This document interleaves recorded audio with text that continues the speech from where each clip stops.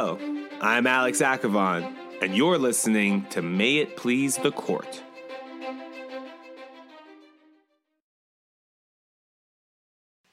The U.S. Supreme Court has been responsible for some key moments in American history. Some of those key moments you might remember, like the day the court legalized same-sex marriage nationwide, or recognized a woman's right to get an abortion. Other moments that we don't talk about as much still gave us rights that we often take for granted, like when the court legalized homosexuality, interracial marriage, or even contraception. Still, other moments are long forgotten, but were pivotal to the development of the nation, like when the Supreme Court determined domestic economic policy for decades, until President FDR threatened to overhaul the entire system. But what if I told you that all of those key moments and landmark cases were each decided based on different interpretations of the same sentence? What if one sentence in the Constitution is responsible for an entire generation of economic policy? Americans' right to access contraception, marry someone of a different race, get an abortion, be homosexual, and marry someone of the same sex. What if that sentence was found in one clause of one section of one constitutional amendment?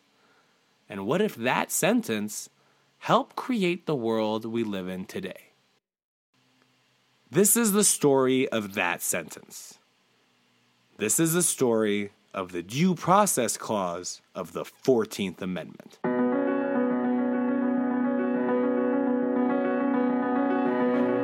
This case involves the validity of the Connecticut anti-contraceptive statutes. Those who are opposed to racial intermarriage. The power to force a woman to continue or to end a pregnancy against her will. Engaging in any form of consensual sexual intimacy that the state happens to disapprove of. The intimate and committed relationships of same-sex couples.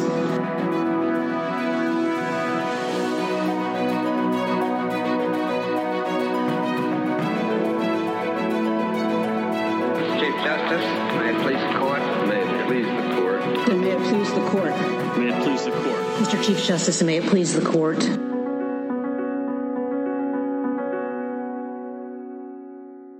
At the start of 1865, the U.S. was in its final year of a bloody civil war.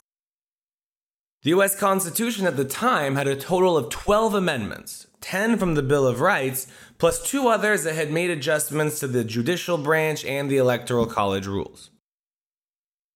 President Abraham Lincoln was working on the 13th. After issuing the Emancipation Proclamation that had declared slaves free, Lincoln knew that he needed nothing less than a constitutional prohibition on slavery to be able to keep his promise. Finally, on January 31st, 1865, the House of Representatives voted to pass the 13th Amendment, which forbids slavery or involuntary servitude, unless it was punishment for a crime. But to become official, 3/4 of the states have to ratify an amendment, and at that time we had 36 states, so the magic number was 27. By the time Lincoln was assassinated, 20 states had ratified the amendment, but on December 6, 1865, Georgia became number 27, making the 13th Amendment an official part of the U.S. Constitution. But the Confederate States, who just lost the Civil War and reluctantly agreed to end slavery, weren't exactly keen on just accepting former slaves as equal citizens. So, newly freed slaves were continuing to encounter a lot of adversity and often violence. In response, the federal Congress, still controlled by Lincoln's Republican Party, knew that they had to do something, so they passed the nation's first civil rights law that was designed to ensure that all citizens would be equally protected. But there was still one big problem. When the Constitution was originally drafted, the framers were pretty clear that the federal government would have very limited power over the states. The federal government could collect taxes, handle issues between different states, and declare war. But where in the Constitution does it say that the federal Congress can tell southern states that they cannot discriminate based on race? Well, it didn't.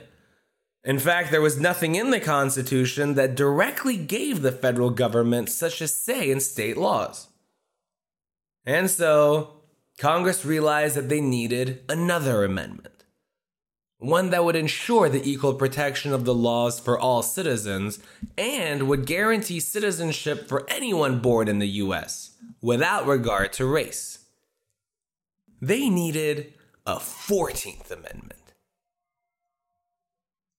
The goal was to explicitly give the federal Congress the authority to pass civil rights laws. Well, politics being politics, they argued about the issue for a long time. Southern Democrats were generally opposed to all of this. Moderate Republicans, meanwhile, wanted to ensure equal protection, but were willing to compromise. Meanwhile, radical Republicans, led by Thaddeus Stevens and Charles Sumner, did not want to compromise. They wanted an amendment to ensure civil rights and voting rights for all black citizens. So yes, the radical Republicans of the 1860s were radically in favor of defending civil rights for black Americans. But while these politicians were furiously arguing, nobody was really talking about how this would affect the Supreme Court. The court, after all, had claimed the power to overturn unconstitutional laws, although they rarely ever did so before the Civil War. And this was going to add to the Constitution, after all. But mostly due to contrary political views, the Republicans at the time were not big fans of the nation's highest court, and they did not take the justices very seriously. But what they didn't realize was that as they debated the future of the United States, they were writing into the Constitution words that would give the Supreme Court a power that was far greater than any of them could have possibly imagined. On July 9th, 1868, the 14th Amendment was officially ratified and then announced to the public a few weeks later. The final version was 5 sections long, ensured citizenship rights, and guaranteed the equal protection of the laws for all citizens. Congress decided to punt on the voting rights issue for the 15th Amendment to be ratified later. But buried in the middle of Section 1 of the 14th Amendment are these words: "No state shall deprive any person of life, liberty, or property without the due process of law." Now, that was actually not the first time those words appeared in the Constitution. The Fifth Amendment has pretty much the exact same language, except for one crucial difference. The 14th Amendment applied to the states. No state shall deprive. That officially gave power to the federal government, and by extension the U.S. Supreme Court, to pass judgment on certain laws and policies of individual states.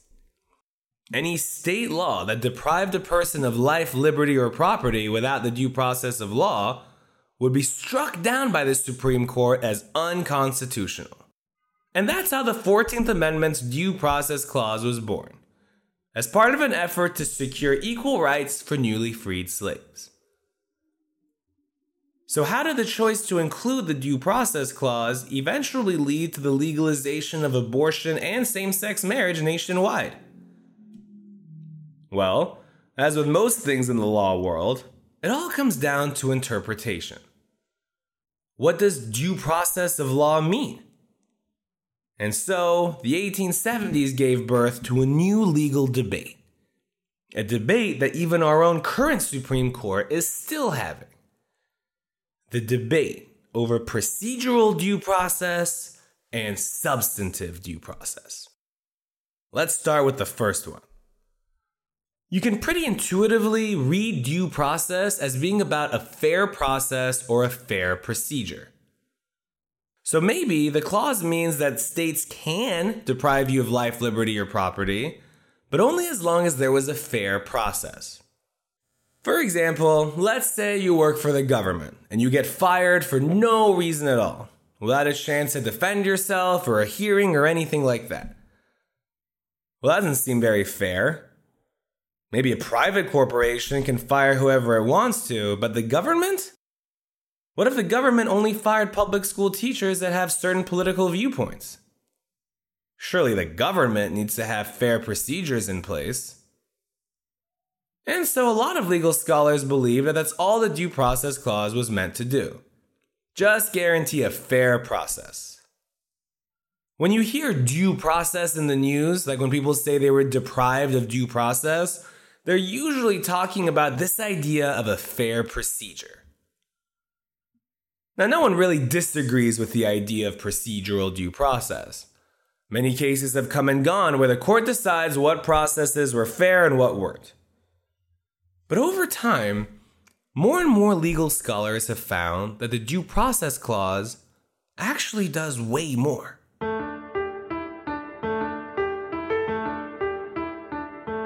Lawyers in the late 1800s started arguing that the sentence should not be read as due process of law, but instead as due process of law.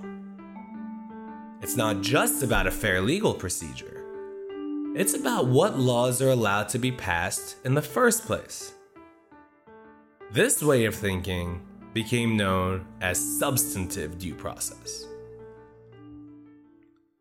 So to illustrate the difference, if you agree with the procedural only folks and you read it as due process of law, then the focus is on the person who's been deprived of their liberty. Was that person given a fair process? But when you look at it the other way, when you look at it as due process of law, the focus becomes on the government's law itself. Does that law deprive anyone of life, liberty, or property? If so, then the law needs to have gone through its own due process, which basically means that the government has to justify it. Unlike most laws that states can just pass with majority approval, laws that deprive you of life, liberty, or property have to be justified with a compelling reason. So even just a few years after it was ratified, the Due Process Clause was making a splash in the legal world. Is it just about procedure, or is it also about substance? Because if it's about substance, then that means the Supreme Court can strike down state laws that it determines are not sufficiently justified. Now, the concern here was a democratic one. Shouldn't laws be left up to the people to decide, not a bunch of judges? 9 unelected justices can overturn the laws that people vote on?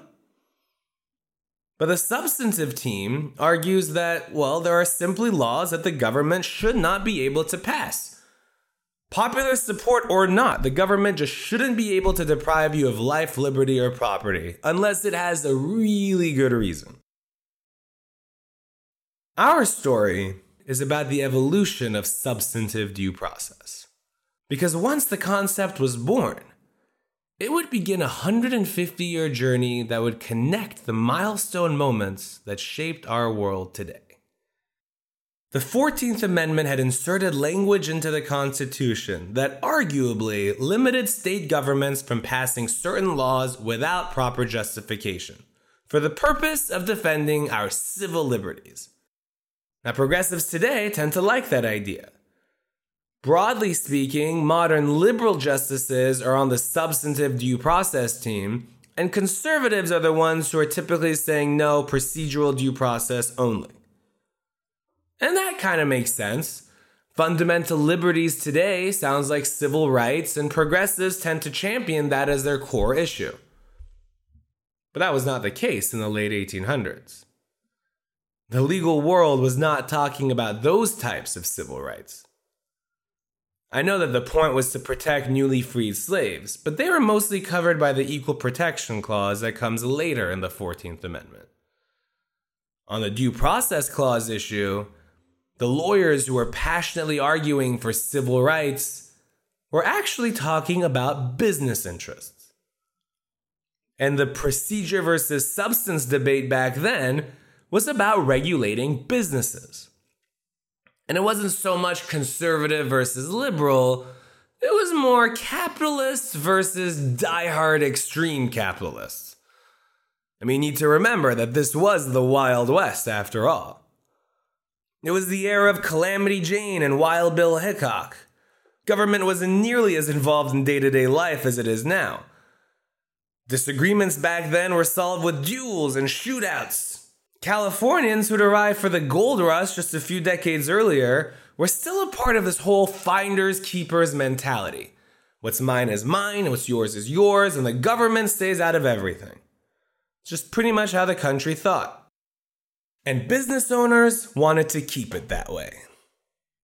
People like Karl Marx, who is still alive at this point, have been writing about the flaws with capitalism, signaling to fiscal conservatives that the government might start inserting itself into business activity.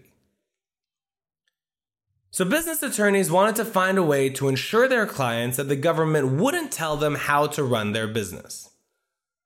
And until the 14th Amendment was ratified, there was nothing in the Constitution they could really use. But now, they could use this fundamental liberty concept. With substantive due process logic, if they could prove that economic laws deprive business owners of some sort of liberty, then they could have the laws struck down as unconstitutional. Or at least that was the dream. For the next couple of decades, the Supreme Court was not very keen on this whole idea of striking down state laws. The concept didn't really catch on all through the 1870s and 1880s. But the business lawyers kept on making the argument. They kept saying that, you know what, there are still areas that the government should not be able to enter. And they were arguing that business is one of those areas. They figured it was a matter of time, surely, before business owners could get fiscal conservatives on the bench.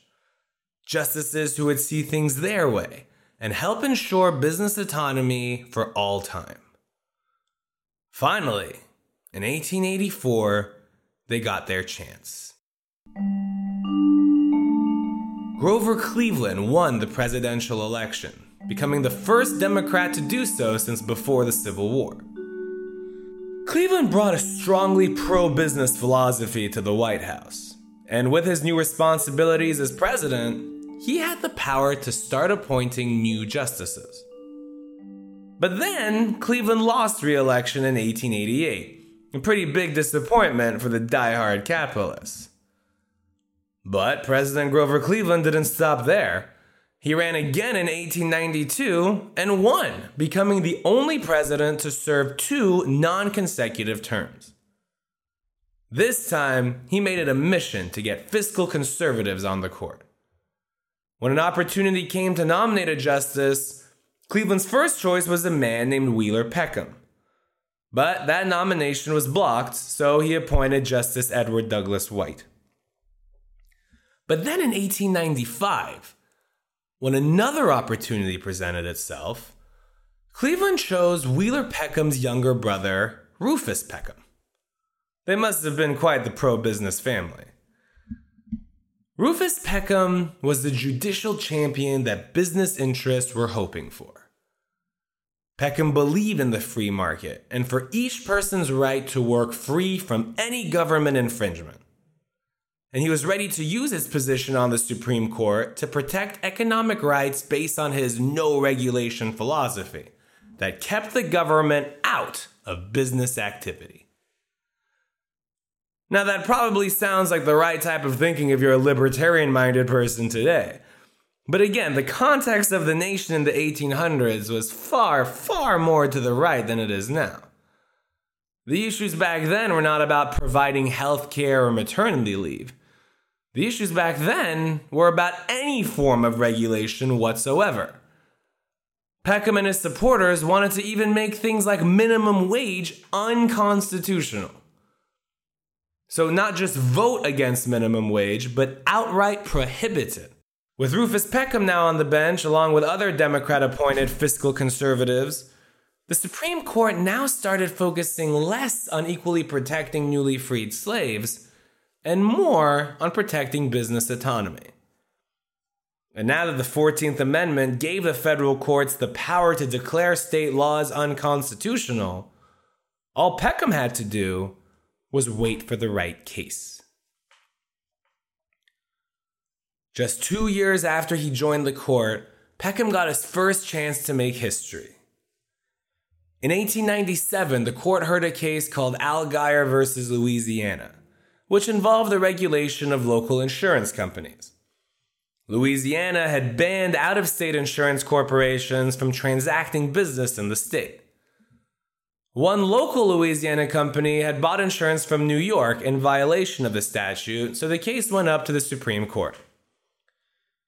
The justices decided unanimously to strike down the Louisiana law. But curiously, the person assigned to write the opinion was Justice Peckham. Now, Peckham could write a precedent to change the nation. He invalidated the Louisiana law, but his reasoning was that the law had violated the 14th Amendment. He said that the law had deprived citizens of life, liberty, or property without sufficient justification, without the due process of law. But how? No one was deprived of life or property in that case, so it had to come down to liberty. The law deprived citizens of their liberty. But what liberty? And here, Peckham had to be precise. He needed something broad enough to be able to use later to strike down more economic laws, but he also had to specify what liberty was being deprived. And so Peckham chose the words liberty to contract.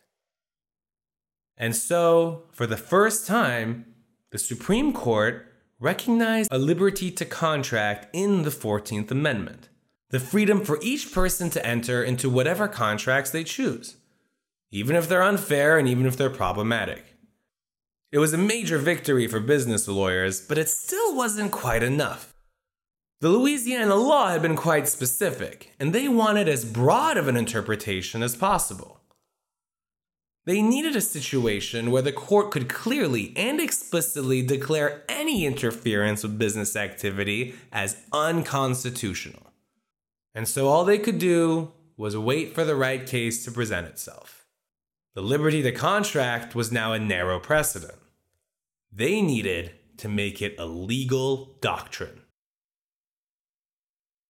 But what Peckham and the business lawyers didn't realize was that while they were all celebrating the new recognition of a fundamental right, the man they were looking for was baking bread in New York City.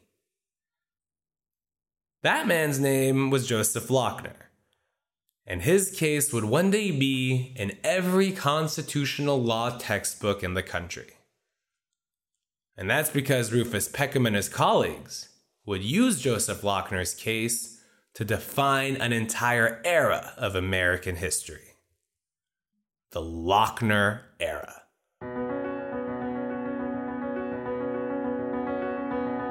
We'll hear more about Joseph Lochner and how he set American economic policy for an entire generation in episode 2.